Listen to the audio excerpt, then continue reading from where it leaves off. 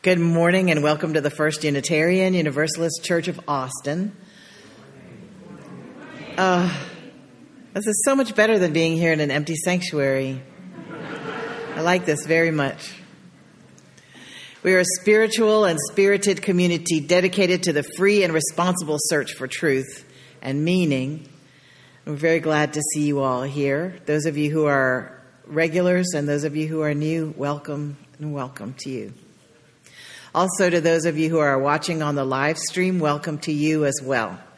We hope at some point we will be at a place where you can all join us and feel safe, unless you just feel like being all cozy in your house and watching it while sitting on the couch in your pajamas. That is fine too. We come from a long heritage of teaching that there is a spark of the divine in everyone. And so one of the ways that we greet the divine on a Sunday morning is by turning to the people around us and welcoming them here, and by greeting one another in the comments if you have those on the platform in which you are watching.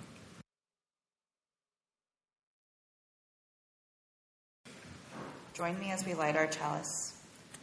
This is the flame we hold in our hearts as we strive for justice for everyone. This is the light we shine upon systems of oppression until they are no more.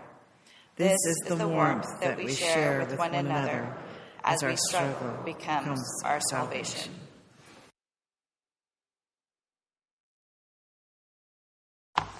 Our call to worship this morning comes from Mother Teresa, a lifelong sharing. Love cannot remain by itself. It has no meaning. Love has to be put into action, and that action is service. Whatever form you are, able or disabled, rich or poor, it is not how much we do, but how much love we put in the doing. A lifelong sharing of love with one another.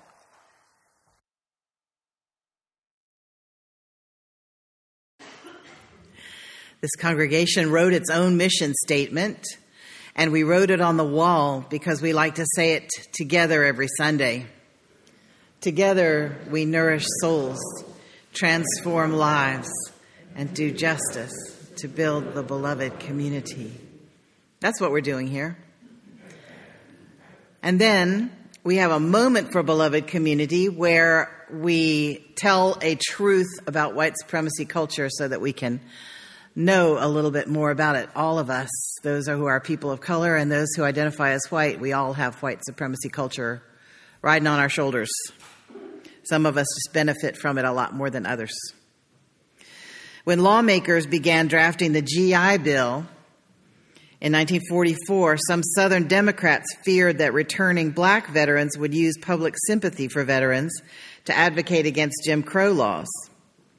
To make sure the GI Bill largely benefited white people, the Southern Democrats drew on tactics they'd previously used to ensure that the New Deal helped as few black people as possible.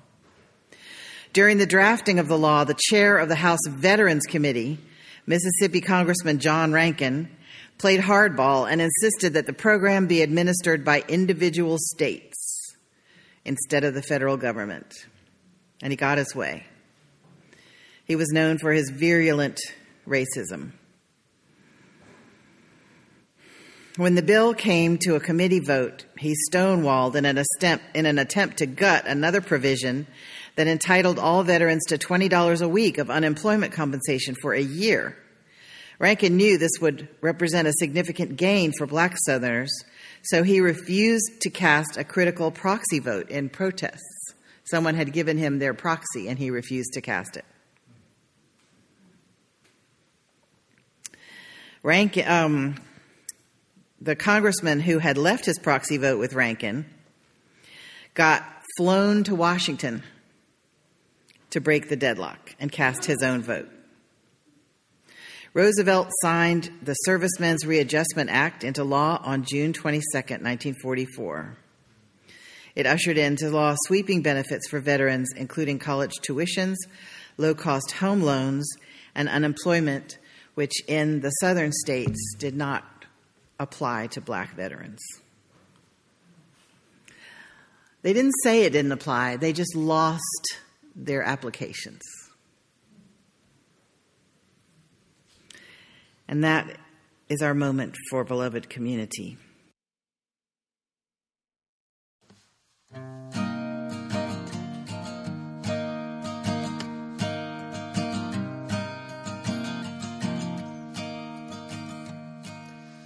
This is the sound of one voice, one spirit, one voice, the sound of one who makes a choice. This is the sound of one voice. This is the sound of one voice.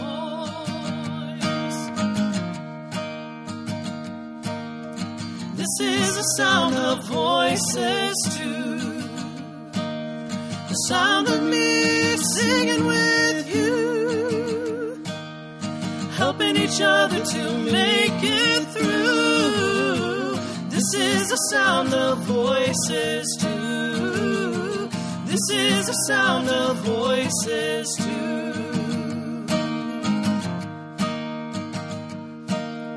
This is the sound of voices three, singing together in harmony, surrendering to the mystery. This is the sound of voices three. This is the sound of voices three.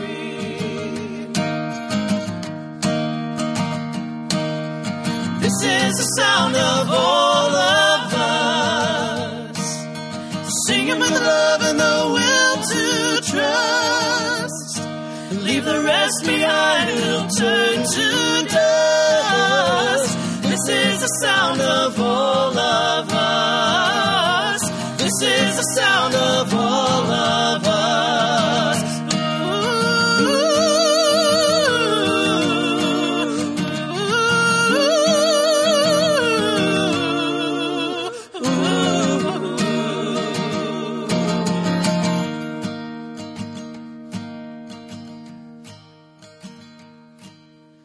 This is the sound of one voice, one people, one voice, a song for every one of us. This is the sound of one voice.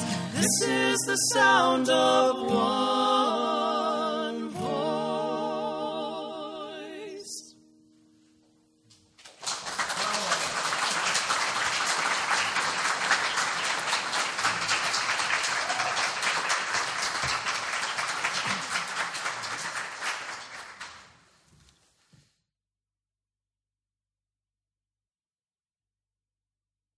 Good morning. We love our music here at First UU, and part of the reason is because each instrument makes lots of different notes, and all of the instruments have different sounds. That's what makes it interesting. In the same way, we all have different ideas and different ways of expressing those ideas, what we call having our own individual voices. And when we bring those together, it makes things interesting. And we can celebrate that and honor that by listening to others' voices, by recognizing that each voice is important. My Voice is a Trumpet, written by musician Jimmy Allen, illustrated by Kathy Ann Johnson.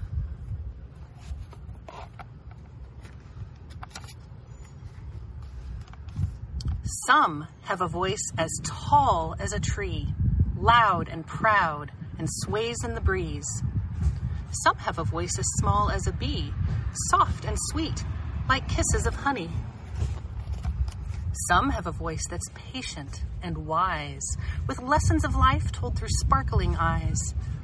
Some have a voice sunny and bright, a voice that can echo and light up the night. There's a voice that is silent but still can be heard, with hands that move to speak every word. Then there's a voice that roars like a lion, a big voice that tells you, always keep trying. We all have voices, voices to hear, My voice is a trumpet, strong and clear. My voice will be loud when I'm not sure I know, to wonder, to learn, and to ask as I go. I will learn to speak up, to show I am strong, to stand for what's right, and to know what feels wrong. My voice is a rainbow after the storm, loving, comforting, safe, and warm. I'll use my voice to find joy in others, reminding us all we're sisters and brothers and siblings. I'll say no to hate by using this voice and always choose love, a magical choice. Voices are powerful, and together they're strong, like the musical notes of a beautiful song. How will you use your voice?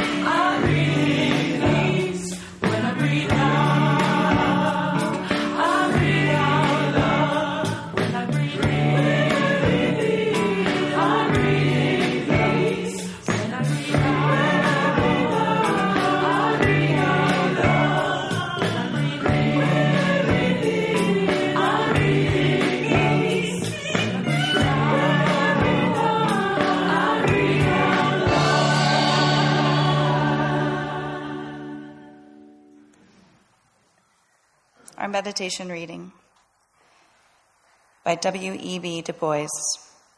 The prayer of our soul is a petition for persistence, not for that one good deed or single thought, but deed on deed, thought on thought, until day calling unto day shall make a life worth living.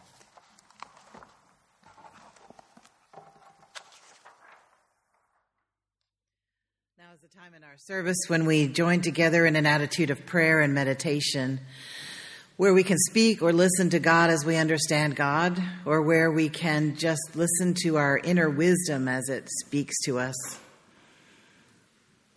We can also just follow our breath as it comes in and out of our bodies. So as we enter into the wise silence together, I want you to know that you are invited to get up and light a candle of joy or sorrow, hope or remembrance anytime from now until the end of the service, just so we don't all go up there at the same time for safety's sake. But let us enter into what Ralph Waldo Emerson called the wise silence altogether.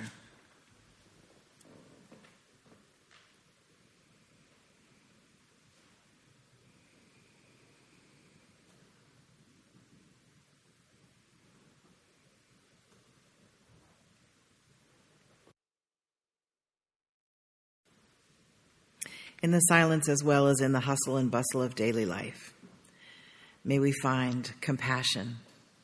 May we feel ourselves held in the arms of love. May it be so.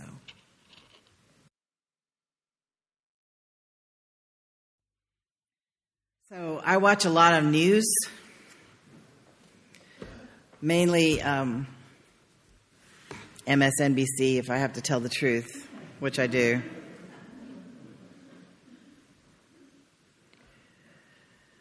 And so I understand that most of y'all watch a lot of news too. So while I'm talking about the democratic process this morning, I'm not going to wax on and on about the threats to democracy that are happening in our country and in our world today, because you all know all about that. I do not want to be MSNBC in the pulpit. We do not need that. So what I'm going to tell you about is the threat to democracy that I pose myself. It's embarrassing. But the first thing that came to mind as I considered talking about the democratic process was how very much I want to strangle Joe Manchin and Kyrsten Sinema. I'm not proud of that, but I just wanted them to hush, get out of the way. And having to negotiate with them was just messy and painful. Not that I was doing the negotiating except in my head, but people with more patience and experience than I were doing the negotiating, and it was painful to watch, and still is. So this is the 5th sermon in the series on our Unitarian Universalist principles. So we're talking about the 5th principle, which is we affirm and promote the right of conscience and the democratic process in our congregation and in society at large. And I always think, when I'm thinking abstractly of the democratic process, I always think of it as a very good process.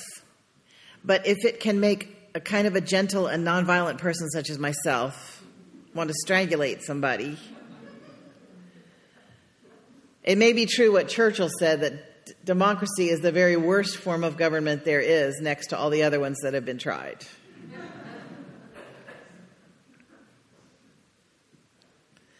And the problem with democracy is that it takes this perfect storm of fairness, an educated electorate, an engaged electorate, strong, unbiased courts, no gerrymandering, a communitarian sentiment.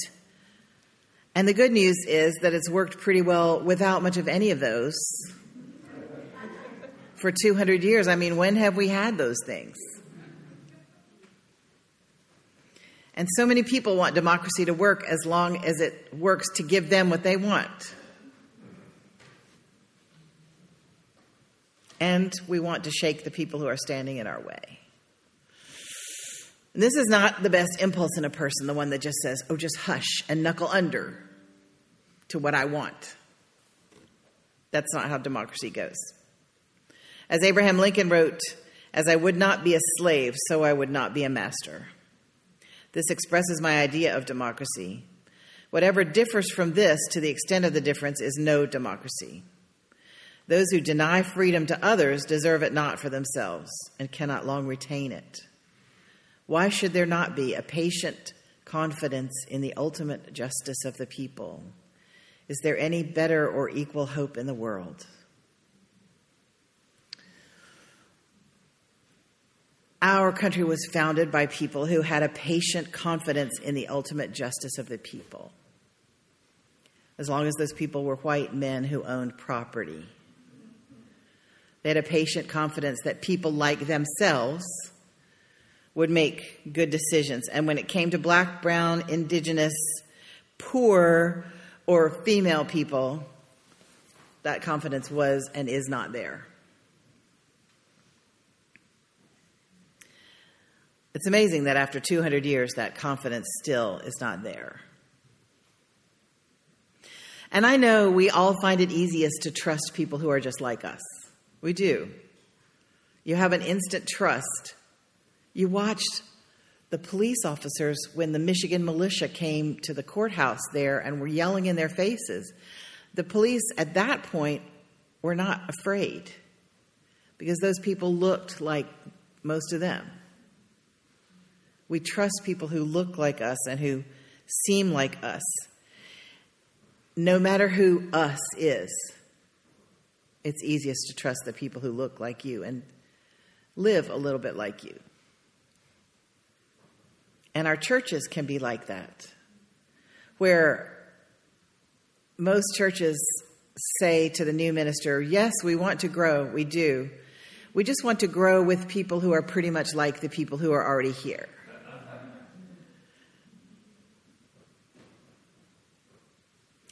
And the challenge for most people in our faith, and this is one of the challenges of our religion, this is our religion that's challenging us, is to always expand the number of people you mean when you use the word us. That is our religion. That is it right there. We expand our sense of the word us. And we be strong and patient and curious and respectful to people who are different from us who come in. Now, I'm going to use a couple of examples. And usually the minister talks to the dominant culture people who are here. So usually I would be talking to the white people and I would say, now, we who identify as white need to be open to being us with people who are different from us. But I'm going to do it a little differently this time because I'm tired of that. I'm tired of the white people being the ones that are talked to and centered in this discussion. And so I'm going to say that we LGBTQIA queer people need to be patient and think about being us with straight people who may not grasp what our lives are like. And I'm going to use the example of us who are people of color in a largely dominant white culture, expanding our sense of us to include people who identify as white, who may be so unconsciously caught up in the white supremacy culture and the dominant culture as to be just unaware of how it moves through them. And it makes them do things that, in retrospect, as soon as you know better, seem stupid. We all need all of us. And it takes patience, and it's draining sometimes to be us with people who are unconscious of certain things, truths about you. I imagine it's draining for veterans to come back from war and be around people who don't know anything about being in war. Imagine it's draining for medical people who fight in the corridors and the rooms of the hospital to come out again and be us with people who don't really know anything about the sights, sounds, and smells that they see. We all are trying to be us with people who are different from us, and it takes effort. There's a richness in being us with people who aren't exactly like us without the same experiences that we have. There's a richness in points of view, and there's a richness that makes us all smarter, and there's a richness that brings us challenging conversations and helps us learn things that we might not have learned. And that's one thing I think church is really good for, because you sometimes come into contact with people who are unlike the people you would normally circulate with. And you have a chance to be open-hearted, respectful, smart, and curious about people that are not people you would normally meet. Here's the thing that breaks it all down for me. I'm going to have an argument with myself up here. How do I expand my sense of us to include the intolerant? Can I be us with people who stormed the Capitol? Can I think of them as anything other than them? How do I engage with respectful curiosity with somebody who's under the spell of disinformation, which makes them afraid, and fear makes you cruel and violent? And that's what we stand against. And when tolerant people tolerate intolerance, intolerance always wins. So we have to stand against intolerance. We can't just be okay with it, whatever. No. So I'm stuck in a way, because my sense of us is pretty broad. I try to make it global. All of us. But I'm stuck trying to be us with those people. But I don't have to be stuck in a battle position. That's bad for me. That's bad for democracy. I don't have to think of my opponents as my enemies. And when I respect the democratic process, either out there or in our church, I stand for what I believe. I'm open to changing my mind if I get different information. I stand against intolerance and hatred of all kinds, which I'm sure we'd never find here, with love in my heart. Not thinking dreamily about strangling somebody. But where do I get the patience and strength to do that? Where do I get that?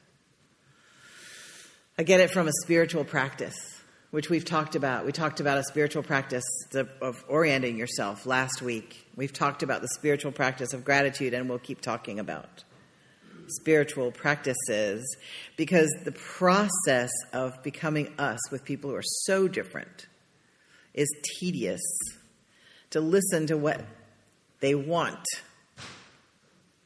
to listen to what they think, to what they fear, to understand them.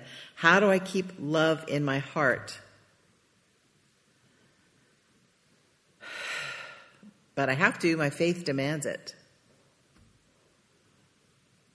And when I'm around people, if I ever am again, when I'm around people who are spitting nails about Republicans or libertarians or somebody elseans, I have to say something like, I have to not talk like that. It's against my religion. Ugh.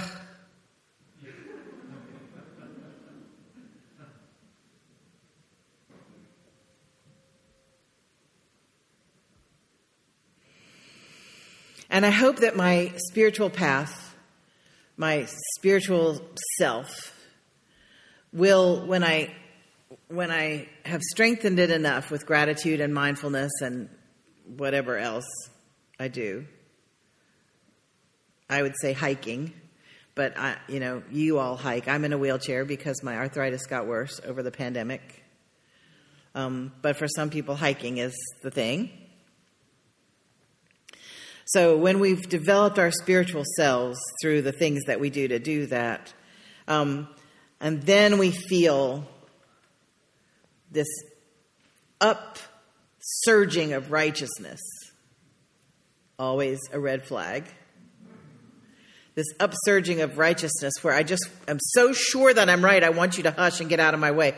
Or I'm so sure that I'm right that I just want to give it that extra little bulldoze push the buttons that I know to push to get you to be quiet and out of my way, that my spiritual self will tap me on the shoulder and go, Maggie, this is a red flag. Let's feel it come up. Maybe you should subside because you're about to behave badly. What I want to say is the democratic process is hard and effortful, messy, and demanding. And may we have the strength and the perseverance to navigate it. And may we have what it takes to stay in the conversation without giving up. And the resilience to be wrong at times and get over it. Because sometimes we're going to be wrong. I'm just going to leave it there.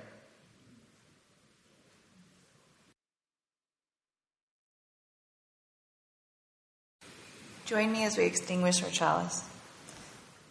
We extinguish this flame, but not the light of truth, the warmth of community, or the fire of commitment. These we hold in our hearts until we are together again. Please sing gently with me if you care to.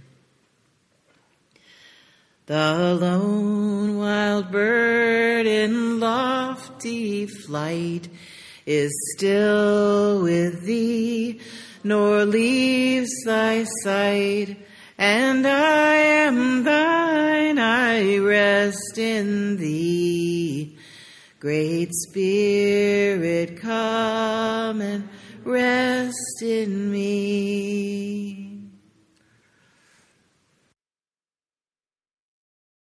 This is a production of the First Unitarian Universalist Church of Austin.